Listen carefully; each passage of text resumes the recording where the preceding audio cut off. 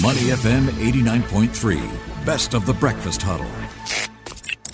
The weekly wrap on Money FM 89.3.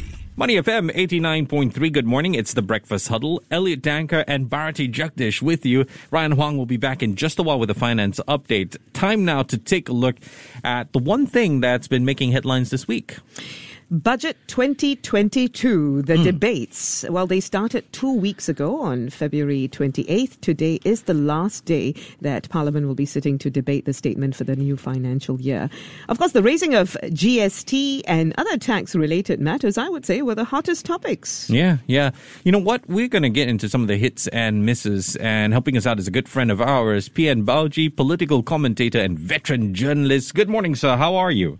Hi, thank you very much for inviting me. I guess to start us off, Balji, let's go easy and, just generically talk about, for you, what were some of your hits and misses with regard to Budget 2022 debate? Yeah, I will start with one hit first, and that is this budget offers a sense of confidence. The two budgets before this were very, very somber in the sense that, we have been hit by COVID, and the government was in a mode to spend, to borrow, and spend. This time around, my sense, looking at the budget statement by the finance minister, is in a situation to bring in more revenue. Okay. So I would call this a sunshine budget. That sounds like a very nice thing, but we do know that there were a lot of criticisms leveled at the budget statement by opposition party members, as well as, from time to time, PAP's own members as well. For instance, were wealth taxes progressive enough? Why isn't more being done in that regard?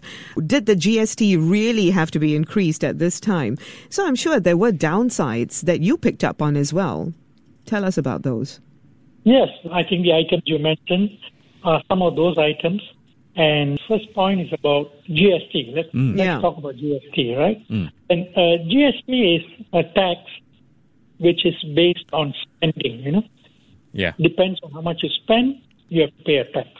Now, I think the government realized that original intention was to have the GST implemented this year, but the government decided that it would be too painful, so we pushed it in a two-step way to increase by 1 percentage point next year, and the year after another percentage point.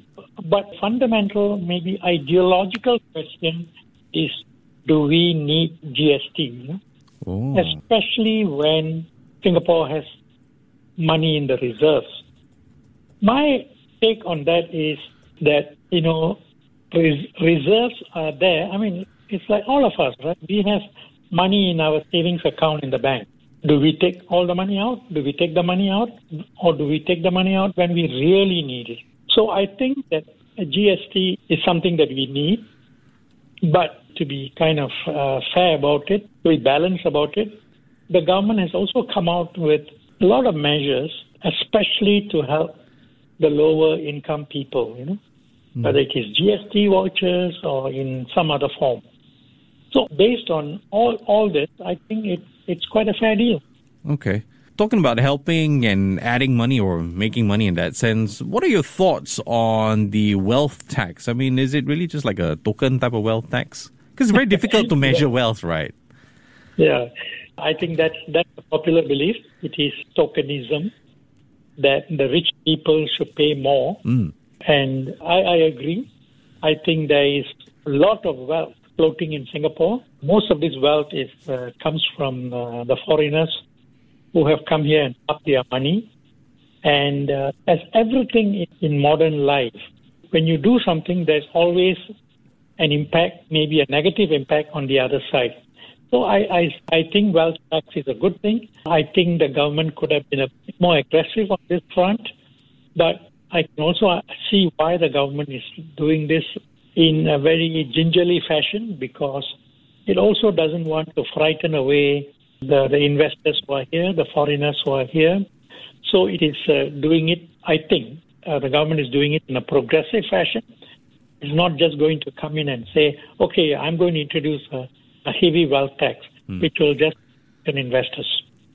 But the thing is, Balji, wealth taxes have been talked about for years. And, in fact, people are asking for new ones, right? For instance, capital gains taxes and all that to be imposed as well. So to what extent do you think the government is maybe being too gentle here? It really needs to move faster on this in the coming years. Agree. I think the government has to balance it, How far and how fast should we go? I think capital gains tax is one area where the government could have done something or mentioned something in the budget.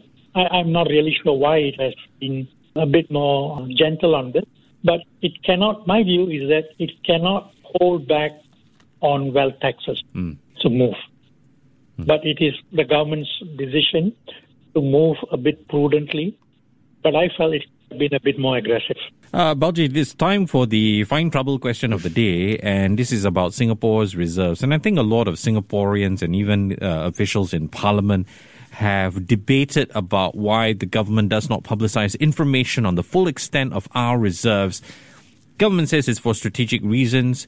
Is it justification enough? In fact, Workers' Party MP Leon Pereira asked when it will be reasonable enough to review the rules regarding information about our reserves. What are your thoughts, Balji? Well, I think that the government could be a bit more open about reserves. The more you try to not reveal, the more suspicion there is among some sections of the public. So I think it could be a bit more open. But I can also see why the government is so kind of secretive. I feel that as the clamor for the government to be a bit more open about reserves will grow, and it cannot hold on for long. It has to find some way to release some statistics on the reserves, to announce it in Parliament, for example, and not reveal it to the public. That means in a secret session in Parliament, some of these facts can be released. And I presume, I believe that you can get the MPs to sign a non-disclosure agreement. Why does it have to be so secretive, though? I mean, some might say, tell the public. Why are we hiding this information from the public as well? Good question. I think goes back to old times when the government felt that we cannot show not just foreigners, but even the locals, because if you reveal, and I'm not here saying that's the right thing, but if you don't reveal, then there will be a push on the part of the public. Hey, we got so much money, why don't we take this out for that, this, and that? So I think that ideology is still there in government. My view is that they have to slowly move away from that. Maybe there's also a bit of a culture, like if you go and ask your mother and father, Mom, Dad, how much money you have? Slap you, none of your business. No need to ask your mom and dad. I can ask you. Okay, here's another issue. MP Ang Wei Neng for West Coast GRC, he caused a stir, wanting to put a timestamp on education. Perhaps degrees should in some form expire after 5 years. Now he's since apologized in a written reply. What were your thoughts on all of this? I mean, especially now there's potentially going to be no mid-year exams for all primary and secondary schools from next year. Yeah, I mean, let me talk about the MP first. I think I went back to read his entire speech, and I thought it was a bad speech.